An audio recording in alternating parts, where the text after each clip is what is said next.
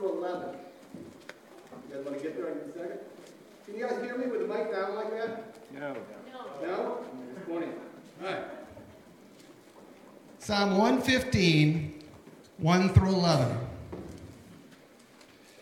Now to us, O Lord, not to us, but to your name, give glory, for the sake of your steadfast love and your faithfulness. Why should the nations say, where is their God? Our God is in the heavens. He does all that he pleases. Their idols are silver and gold, the work of human hands. They have mouths, but do not speak, eyes, but do not see. They have ears, but do not hear, noses, but do not smell. They have hands, but do not feel, feet, but do not walk, and they do not make a sound in their throat. Those who make them become like them, so do all who trust in them. O Israel, trust in the Lord. He is their help and their shield. O house of Aaron, trust in the Lord. He is their help and their shield. You who fear the Lord, trust in the Lord. He is their help and their shield. Let me pray. Dear Heavenly Father, we thank you today. We thank you for all the gifts you've given. We thank you for the beautiful weather we've had this week. We're thankful for the pastors you've given us. We pray for Andrew as he brings a message today, Lord. But we also pray for our community. We pray for the ministries that we have. But Lord, first and foremost, we pray that we would glorify you in all that we do. In Jesus' name, amen. Amen.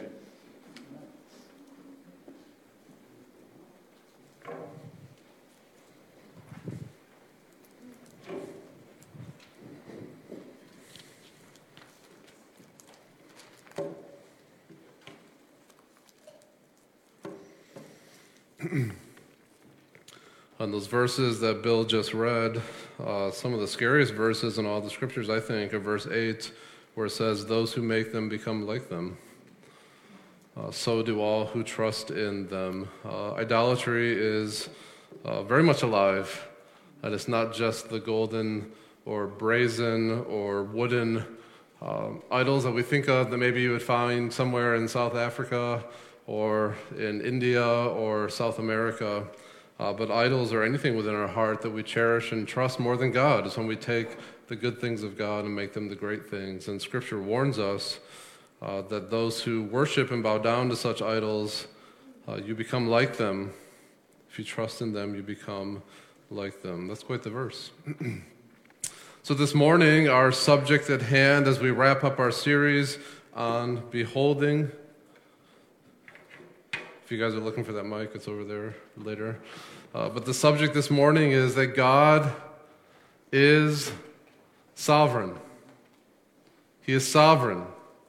His sovereignty is revealed quite literally on every page of Scripture. You can't miss it. As you read through the Scriptures, as you turn each page, as you go through verse by verse, chapter by chapter, the Bible is teaching again and again and again, God is sovereign. This is the bedrock truth of Christianity. And when I first came to study and understand this, I can't even begin to express how much the sovereignty of God and an understanding of that and appreciation of that, it transformed my life. Because I know that God is sovereign, it fills my life with joy. A joy that no one can take. And it fills my life with confidence and with peace and hope.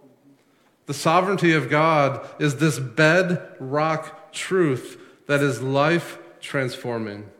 Honestly, it's the truth that makes me, more than anything else, want to behold Him, as we've been talking about. It's a truth that, like no other doctrine for me personally, that causes me to worship Him. Our God is sovereign. And you may be wondering, well, if that's such an important truth in Scripture, if it's the bedrock truth of Christianity, what's taking you so long to get talking about this, Pastor Andrew? That's a fair question. It hasn't been easy. And the answer is actually quite simple. The answer is because I think the sovereignty of God takes all those other attributes of God that we've talked about and kind of wraps them together. And I hope as we've been going through each one of those different attributes of God, that what you're thinking in your mind is a God like that, that's a sovereign God. And a God like that deserves to be seated on the throne. That's the idea, that it's all been pushing towards this, coming towards this, that we would all sense and think and feel deeply within our hearts that because God is unchanging, because God is from himself, that because God is without limit and knows all things, and all those other attributes of his, that because that is true, that deep within your heart you would say God is eminently qualified to rule. He is sovereign. So what does it mean when we say that God is sovereign? What do the scriptures mean when it says that God is sovereign? Well, sovereignty means exactly what verse 3 says in Psalm 115, where we read, "Our God is in the heavens. He does all that he pleases." That's the sovereignty of God. That he does all that he pleases. God rules and plans and carries out his perfect will without failure. Without failure. He's not a wooden or metal idol that's described there in those verses. No, God is the living, glorious, sovereign God who accomplishes all that he pleases. Turn with me to Psalm 135, verse 6, and you'll find a great parallel verse. Psalm 135, verse 6.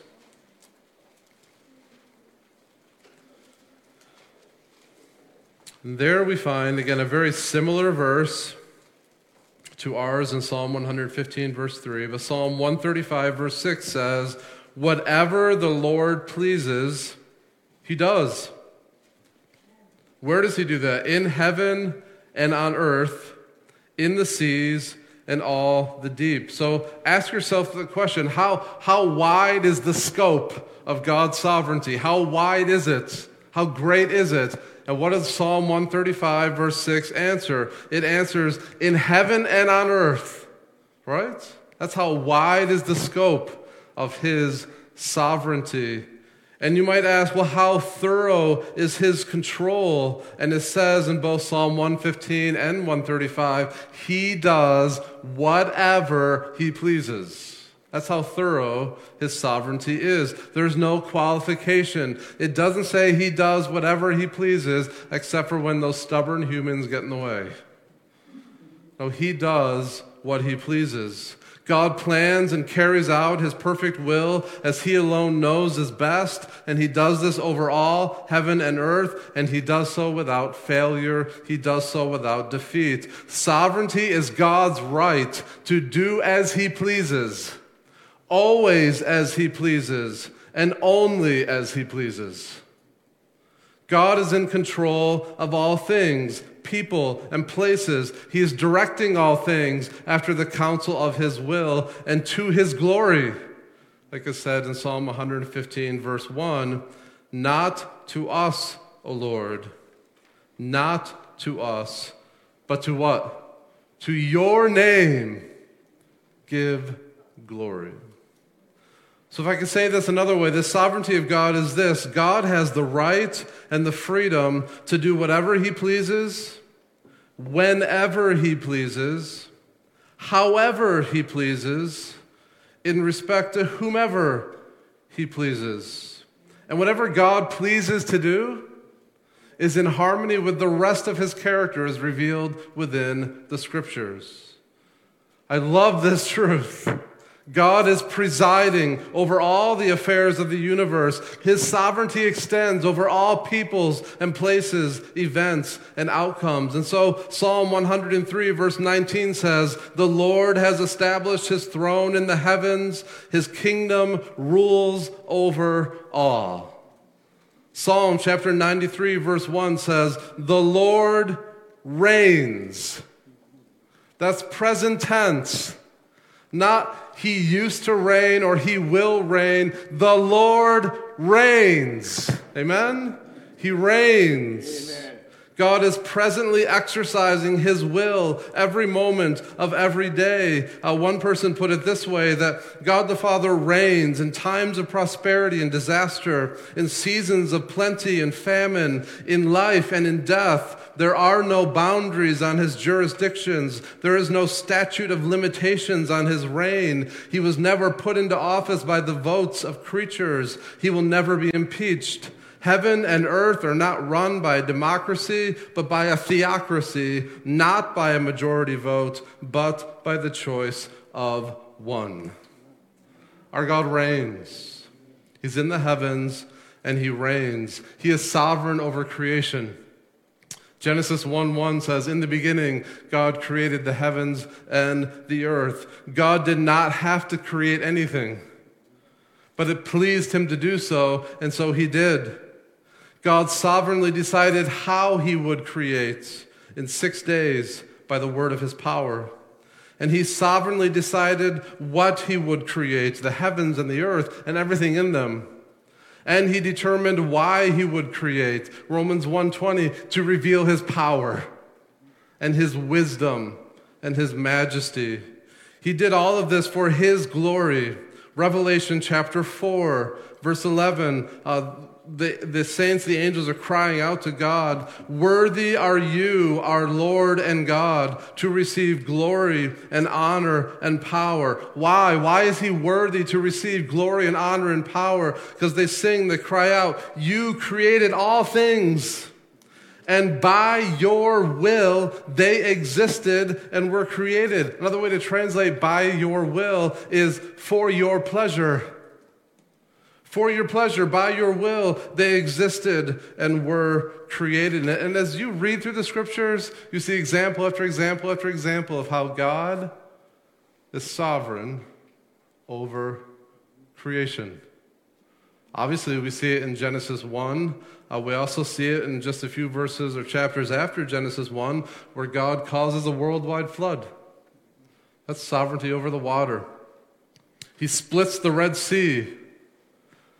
He commands the fish to swallow Jonah and later to spit him out, right? For Daniel, he shuts the mouths of the lions. Then you also have examples where for Joshua, he makes the sun stand still in the sky. For Ahaz, he sets the sun backwards 10 degrees. Remember that? God is sovereign. God is sovereign over creation. He made the ravens to carry food to Elijah. I'm personally not sure I'd want to eat that food, but Elijah was hungry. He was desperate. God is sovereign. He directs the rooster to crow just when he said it would with Peter. And of course, Christ himself shows his sovereignty over creation as he commands the waves and the seas, as he commands the unclean spirits to go into the pigs. Remember that? God is sovereign over creation. One of my favorite verses for God's sovereignty, it blows my mind. You ever see on the news, they don't do this so much anymore, it doesn't seem like, but they sometimes will show all the lightning strikes. You ever see that? Yeah. You know, the scriptures say that God directs every lightning strike. Amen. Job chapter 36, verse 32, and this is just one. There's actually a few that say it, but Job 36, verse 32 says about God, he covers his hands with the lightning and commands it to strike the mark. That's a time for worship. If you're ever watching the news and they show that a severe thunderstorm rolls through and they show all the lightning strikes, that's a time to worship and praise God. Psalm 104, verse 14. Whenever you're out there mowing your yard and angry about it and frustrated about it, think about this verse, Psalm 104, verse 14. You cause the grass to grow for the livestock and plants for man to cultivate. Who makes the grass grow? God does.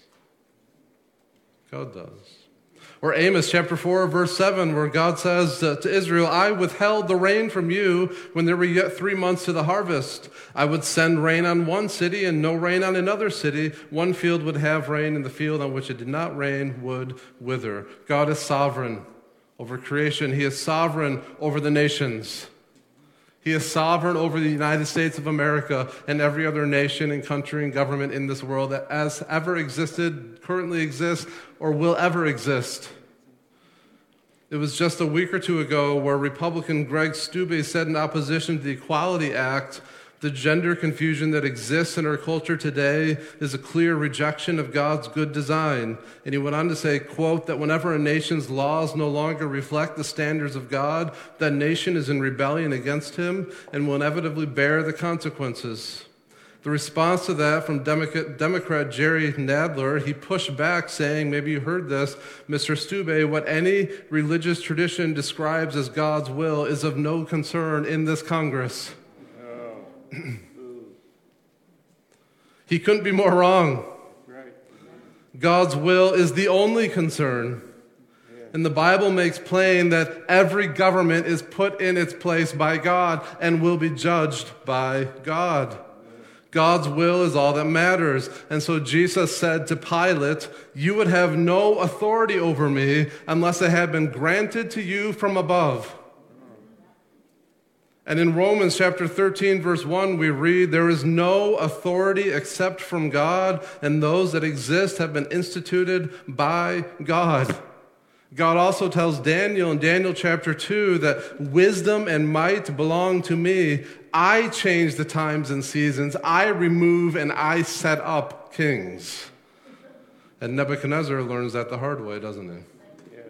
King Nebuchadnezzar is the most powerful man on the face of the planet. During that day, one day he walks out on the rooftop of his palace. They had flat roofs, not angled roofs. So he's out walking on the top of his palace. He's looking around his kingdom, and he thinks, man, this is a pretty impressive place I built.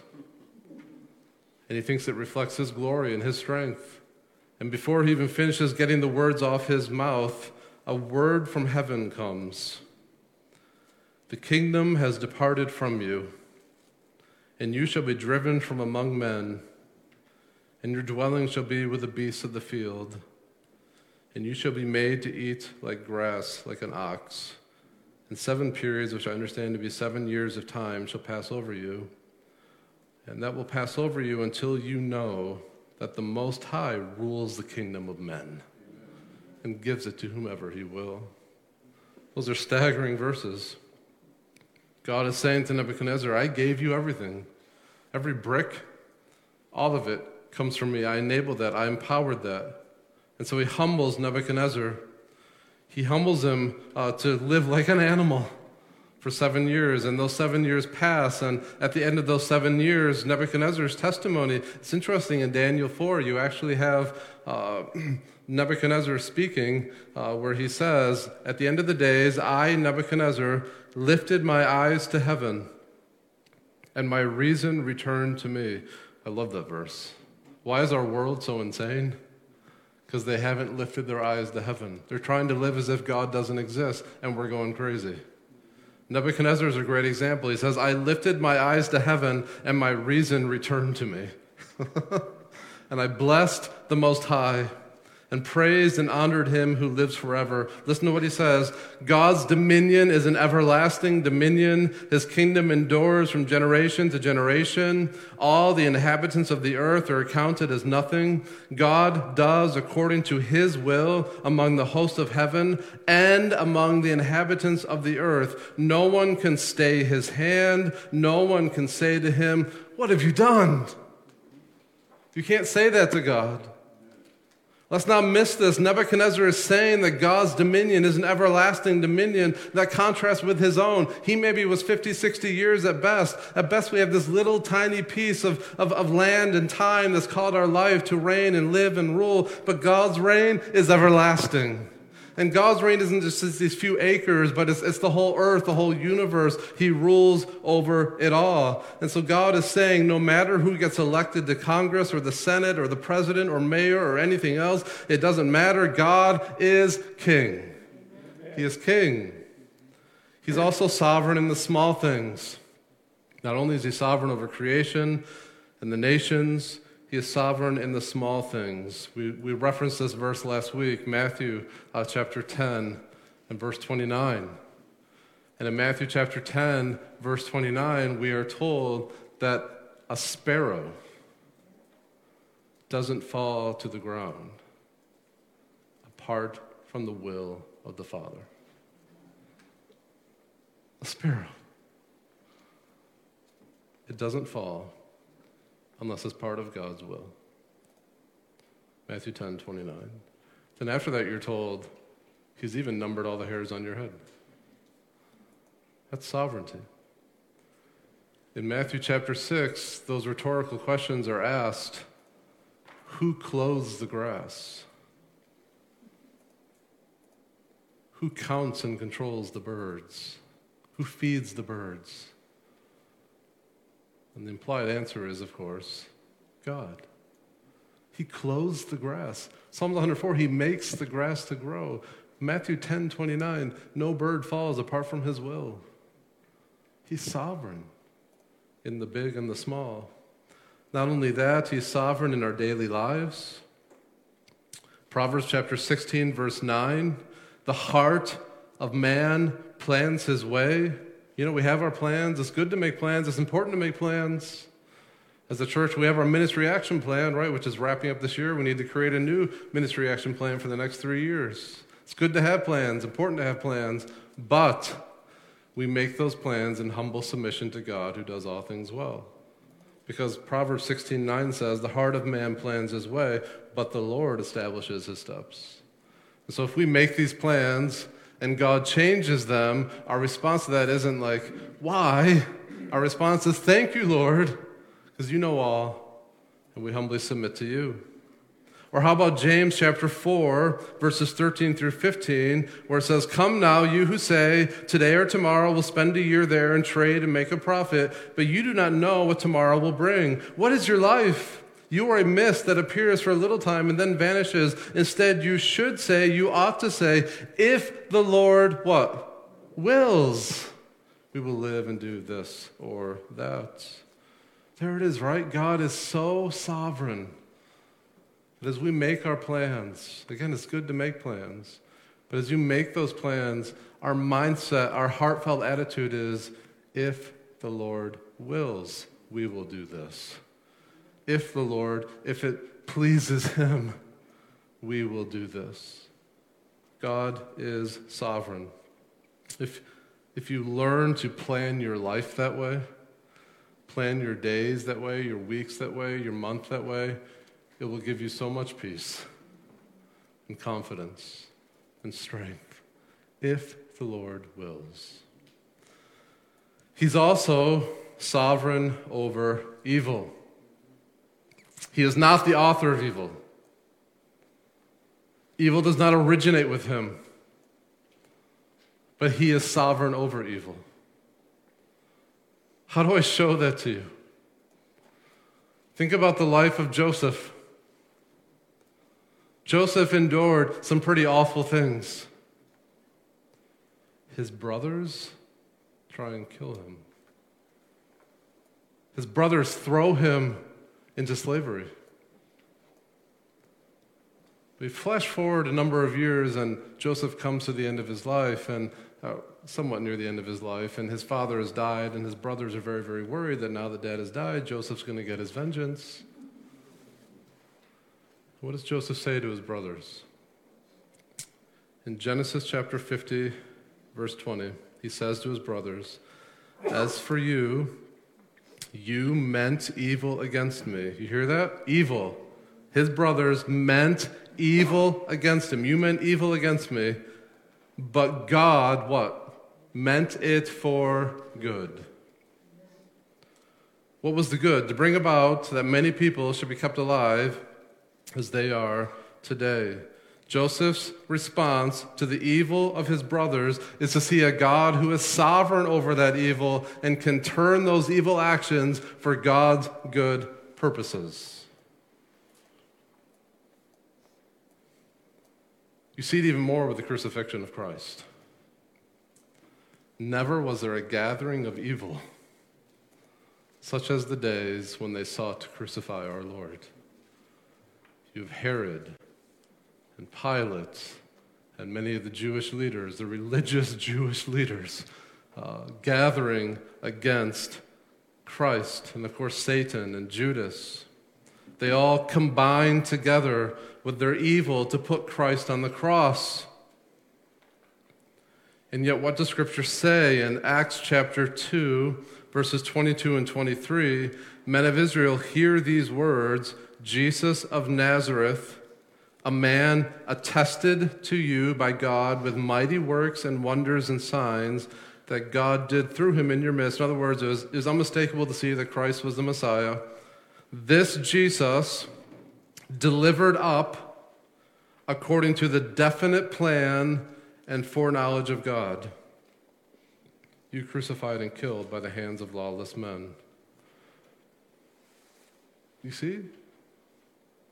Is there anything more sinful or evil or wicked than when we took the Lord's, the Father's Son, our Savior, and nailed him to that cross? Does it get any more wicked than that?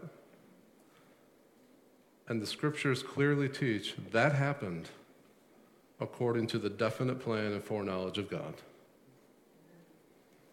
In eternity past, God had ordained that Christ would be the Lamb slain before the foundation of the world, that the Lord would lay on him the iniquity of us all, and that is exactly what happened. Herod and Pontius Pilate and the Sanhedrin and Judas and Satan and all the other forces of evil that combined on that day, they did exactly what God predestined would take place. Because predestination always keeps perfect time. And what God did is he took that most sinful, awful, evil act and turned it for good.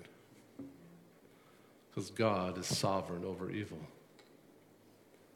He turns the devices and purposes of Satan and turns them for his purposes and his will and his pleasure. It is now through Christ and his death on the cross that salvation from sin and eternal life comes to every tribe and tongue and nation. If God can bring blessings out of the crucifixion of his Son, how much more can he, in his sovereignty, bring good out of the evil that happens in our lives? And also because this is true, if God wasn't sovereign over evil, then the book of Revelation makes no sense. Right? If God wasn't sovereign over evil, what hope do we possibly have? We would have no hope. No hope at all. There is a day coming when God will cast Satan and sin and his followers into the fires of hell, and he will have the victory forever. That's our God. That's our Savior. Our God is also sovereign in salvation. He's not just sovereign over evil, he is sovereign in salvation. God could send every one of us to hell and still be just. We forget that all the time. I'm prone to forget that God doesn't have to save anyone. But praise him, he is willed to save. He is willed to save by grace through faith in his Son, the Lord Jesus Christ. This is why when we get saved, I don't say, man, thanks, Andrew, for saving yourself. Right? We say, thank you, God. Because salvation belongs to him. And when we pray for others to be saved, we don't pray to them to save themselves. We don't pray to other people to save them. We pray to God that he would sovereignly intervene and show them their sin and bring them to repentance in his name. Salvation belongs to the Lord. It is his sovereign work. If you wrestle with that and struggle with that, I encourage you to go to Romans chapter 9. And just camp there. Set up your tent there. Camp there as long as you need to camp there until you can say, God has mercy on whom he will have mercy, and he hardens whomever he will harden. In Romans chapter 9, we learn that God chooses to save whom he chooses to save without regard to merit, without regard to riches, without regard to talents, but only with regard to his pleasure. His pleasure. Spurgeon puts this quite powerfully. He writes, "When I was coming to Christ, I thought I was doing it all myself. And though I sought the Lord earnestly, I had no idea the Lord was seeking me." You can resonate with that, right? That's how I think and felt when I first came to faith in Christ. And so he even says, I do not think the young convert is at first aware of this. So Spurgeon goes on to say, "One weeknight the thought struck me, how did you come to be a Christian?" "Well, I sought the Lord," he said. "But how did you come to seek the Lord?" He keeps asking these questions. How did you come to seek the Lord? And the truth flashed across my mind in a moment. I should not have sought him unless there had been some previous influence in my mind to make me seek him. I prayed that, I thought, but then I asked myself, how did I come to pray? And he writes, I was induced to pray by reading the scriptures. And so he asks the question, how then did I come to read the scriptures? I did read them, but what led me to read them? And in a moment, he says, I saw that God was at the bottom of it all, and that he's the author of my faith. And so the whole doctrine of grace opened up to me.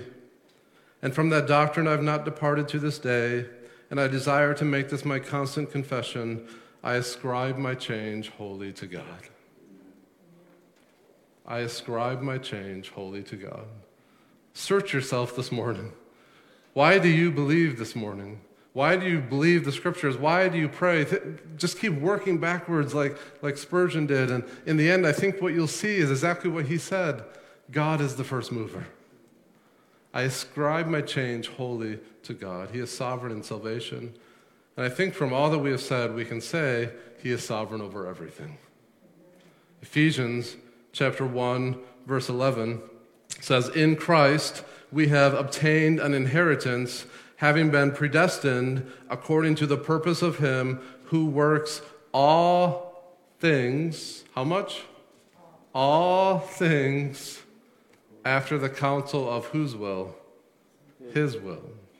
That's Ephesians chapter 1, verse 11.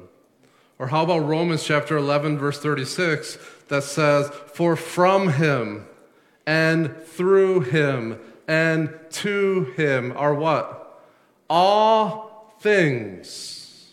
To him be glory forever.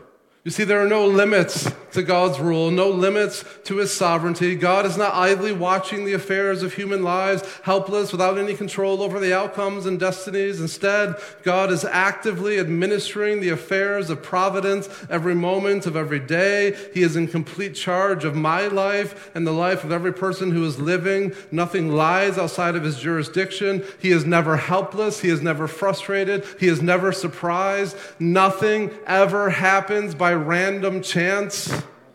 There is no such thing as luck. That word needs to be eliminated from our vocabulary. Amen. And I said that once up in Newberry, and someone came up to me after and asked, well, if I don't call it luck, what do I call it? I said, you thank God. You call it thankfulness, because it all comes from him. We're not determined by the stars. They don't command our destiny. God commands our destiny, and we give thanks to him. So what difference does that make in our lives? I hope the scriptures have persuaded and convinced and done a deep work in your heart to see the exhaustiveness, the meticulousness of his sovereignty. But the question before us then is, if he's sovereign, what difference does it make? What difference does it make? And quite frankly, I would need a whole other sermon to really flesh this out. If you want to stay, I'll do that. What I have are bullet points. A few bullet points to think about. I'll just make a few comments on each one of them. And what I encourage you to do as a family is talk about these. As you gather in your growth groups, I hope you're all a part of a growth group. As you gather in one, talk through these things, think through these things. But here we go. I'm going to hit them quick. Some quicker than others. But I think the first implication of the sovereignty of God is we need to surrender. We need to surrender. There is much about sovereignty, God's sovereignty, that I don't understand. Regardless of the fact, what everyone needs to do is submit, surrender to God's sovereignty. That's the lesson that Job learned in Job chapter 40. Basically, God says to him, who are you? Who dares challenge and question me? And Job says, I put my hand over my mouth. Right? What did he do? He surrendered. Who am I? I got nothing. Do I believe in God's sovereignty because I can explain it? Do I believe in God's sovereignty because in my mind there's no mystery? Of course not. There's a lot to it I don't get. I believe it because it's what the scriptures clearly teach from beginning to end. When Psalm 115 verse 3 says, our God is in the heavens, he does all that he pleases, that's sovereignty. And Jesus is a powerful example to us in this regard. Just hours before his painful, brutal crucifixion on the cross, he cries out to his Father, Father, if you are willing, please remove this cup from me. But then what does he say? The most awesome phrase of surrender and humility you'll find in Scripture. Not my will, but your will be done. He surrenders. That should be the heartbeat of every one of us in this room. Not my will, but your will be done. Don't fight God's sovereignty. Don't argue with his sovereignty. You're going to lose. You're going to lose. Instead, surrender.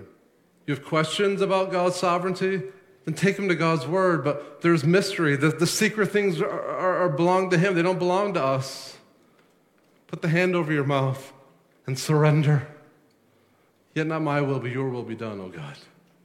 Surrender. I think there's also comfort here. The universe is wildly out of your control. Wildly out of my control. I have no final control over my death or the attitude that other people have towards me, relationships, the economy, the government. I mean, that list goes on and on. I have no ultimate final control over any of those things. When I do try and control those things, I am miserable. So are you, right? You're filled with anxiety and worry and depression. But if you rest your head on the sovereignty of God's pillow, you will find your heart to be filled with comfort and peace. Because you will understand that as wildly out of control things are, they are not out of control. As wildly as they're out of your control, they are not out of control. And you can find great comfort there. There is no attribute more comforting to a child of God than this truth: my God reigns. In the most severe trials, God is not asleep. We can trust that God has a purpose. I don't know if I've shared this story with you before, but I used to work at a small local mart. It was called Stangi's Market. That was the guy's last name. An Indian family bought it out. I got to have a pretty good friendship with them, relationship with them. I was able to share the gospel with them a great deal. I don't know if they ever came to faith in Christ. We moved away to the UP. But one day when we were at his house, I hear this. We're visiting, having supper together as a family, and I hear in the background this bell tinkling. And I asked, he went by the name Harry. It wasn't really his name. That was his American name. People trip over his Indian name. So he said, call me Harry. So I called him Harry. I said, Harry, what is that? What's that tinkling sound? And he said it was his dad bowing before an Indian temple in their house. It's just a little temple that they had built. And they rang that bell. And I'm not lying, he said this, to wake God up.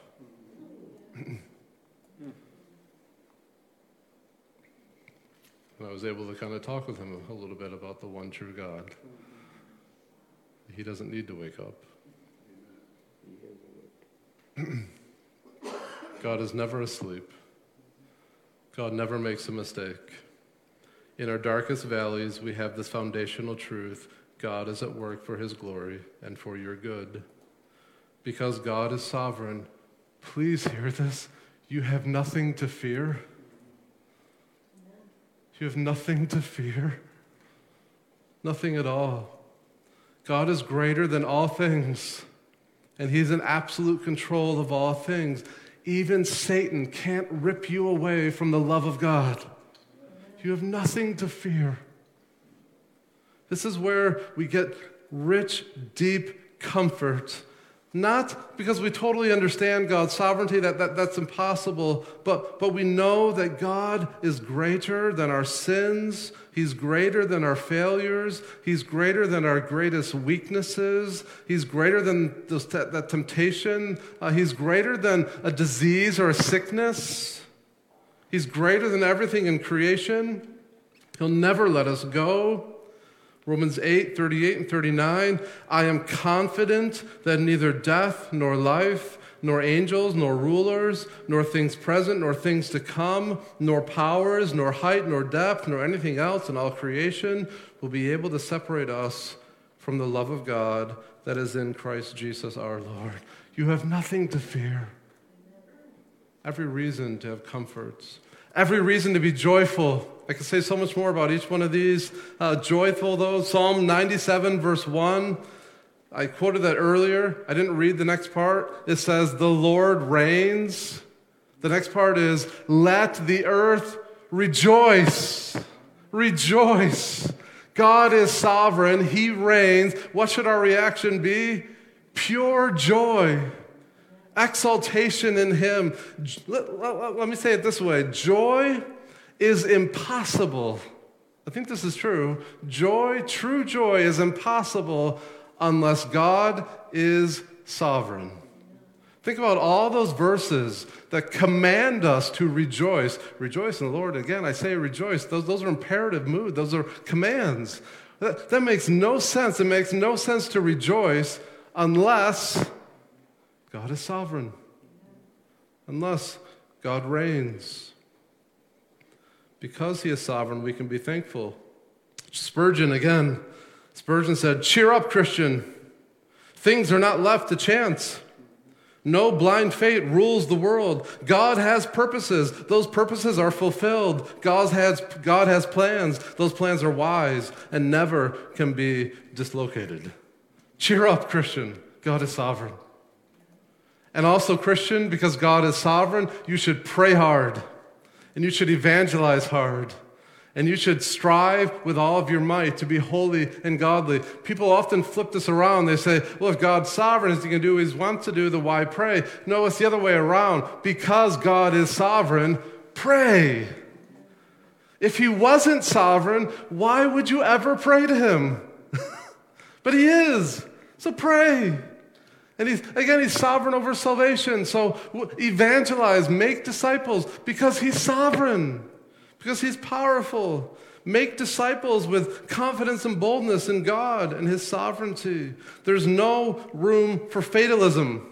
Fatalism says, que sera, right? What will be, what will be. Or the idea that, well, God's going to do what He's going to do, so why bother? That's fatalism. That's nowhere in the Bible. The Bible repudiates that kind of thinking. The Bible says, because God is sovereign, get busy.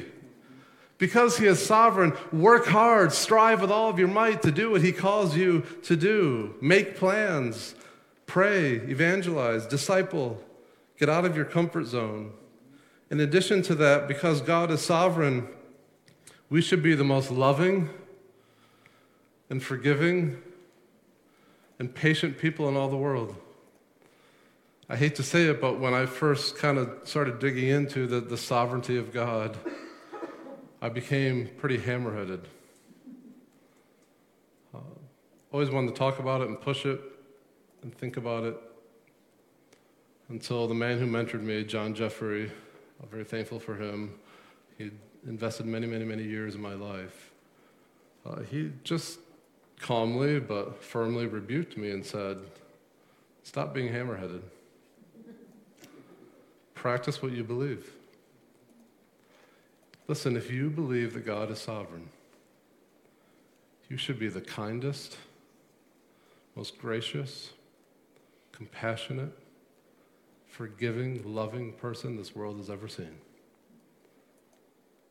That's what that doctrine should do for you. Sadly, what it does for a lot of us is it makes you hammer-headed. And maybe you need to hear that this morning. Stop being hammer-headed. You should be so loving and patient.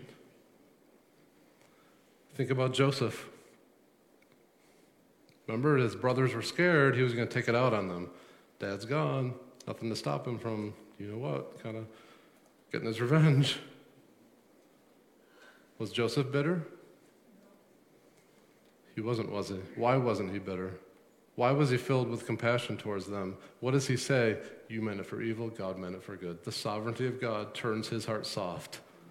Not hard, soft towards others.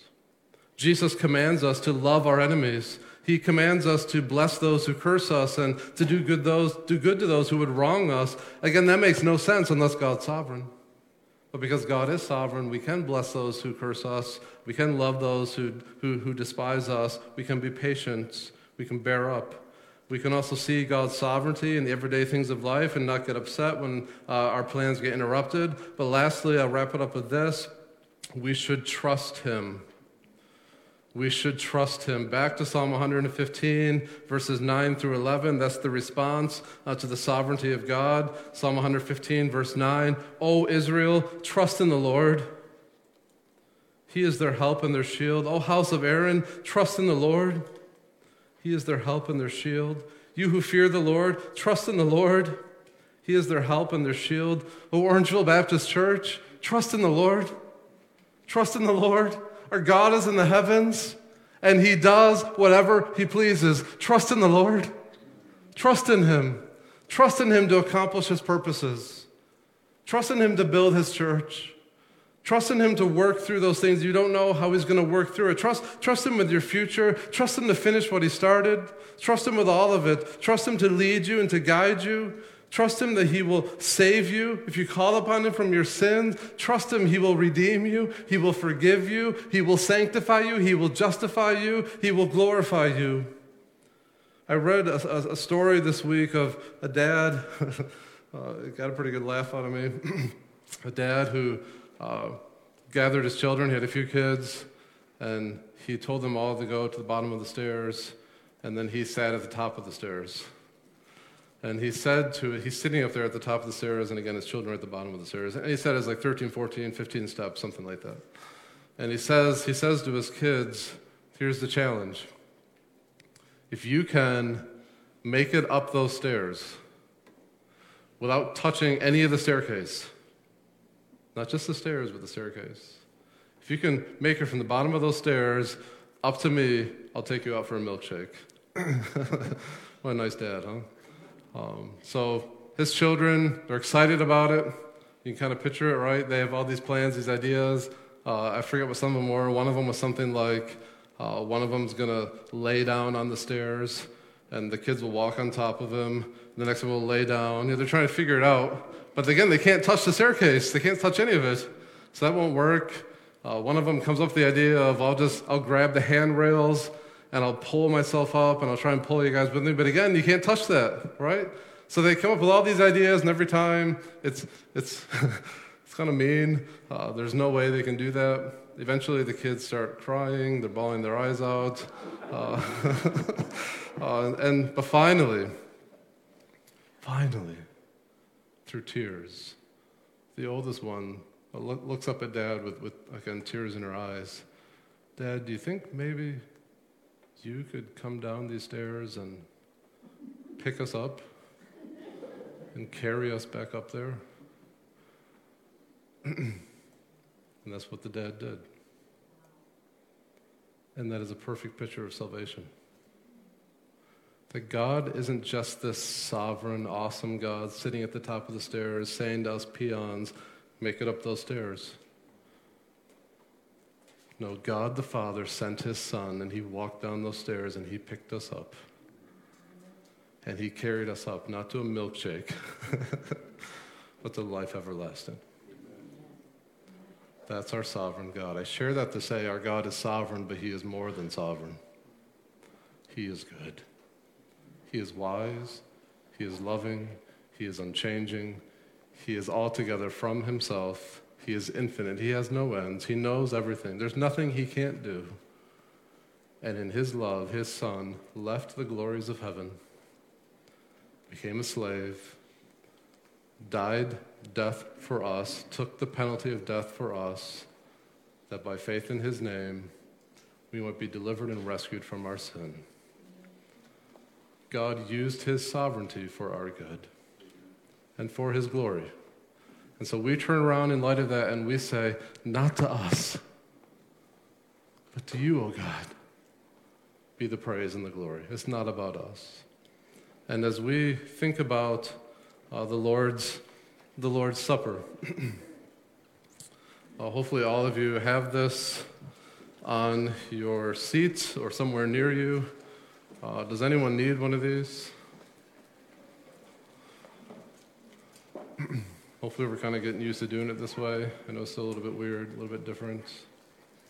But as we look at this, as we think about this, we are thinking about and we are dwelling upon a few things. One thought I would just share again is that this is a picture of surrendering. This is a picture of saying, I'm done trying to control my life. I'm done trying to control all these things. I'm done being the one in charge. I humble myself, and I'm trusting wholly and solely in the Lord Jesus Christ. That my life is not about me. That's that song we sing, In Christ Alone. It ends by saying, Jesus commands my destiny. That's what this is picturing. That Jesus commands our destiny.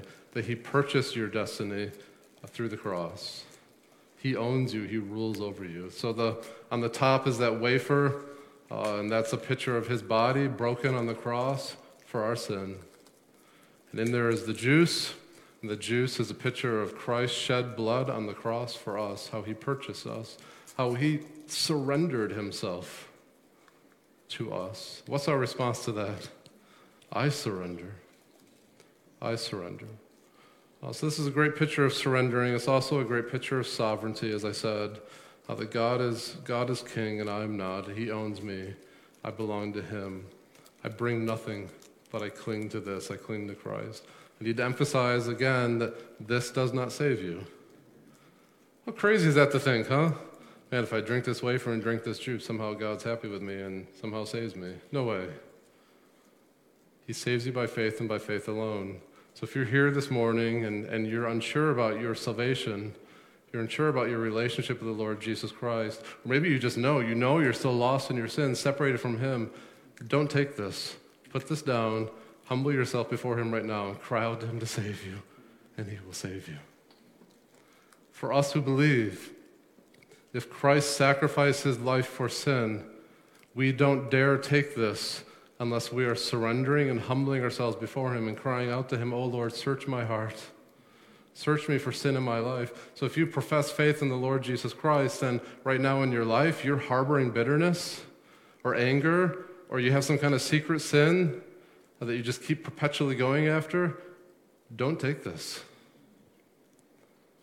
What you need to do is get on your hands and knees and confess that to God. And then take this. Again, there's that phrase in Scripture in 1 Corinthians 11 where it says, don't partake in this unworthily. Sometimes we take that too far because, quite honestly, none of us are worthy. By taking this, we're professing his worthiness, that he is worthy. And so I want you to, if you're ridden with guilt and sin and shame right now, take it to Christ. Take it to Christ. He will save you. He will cleanse you. He will renew you. And then take this with joy, knowing that by faith in Christ, my sin, my shame, my guilt is gone. It's gone. So I'm going to read to you from 1 Corinthians chapter 11. And we'll do this together, the wafer and the juice. So if you haven't opened it yet, go ahead and open it. It's kind of tricky to do all this at once. Can you do more than one thing at a time?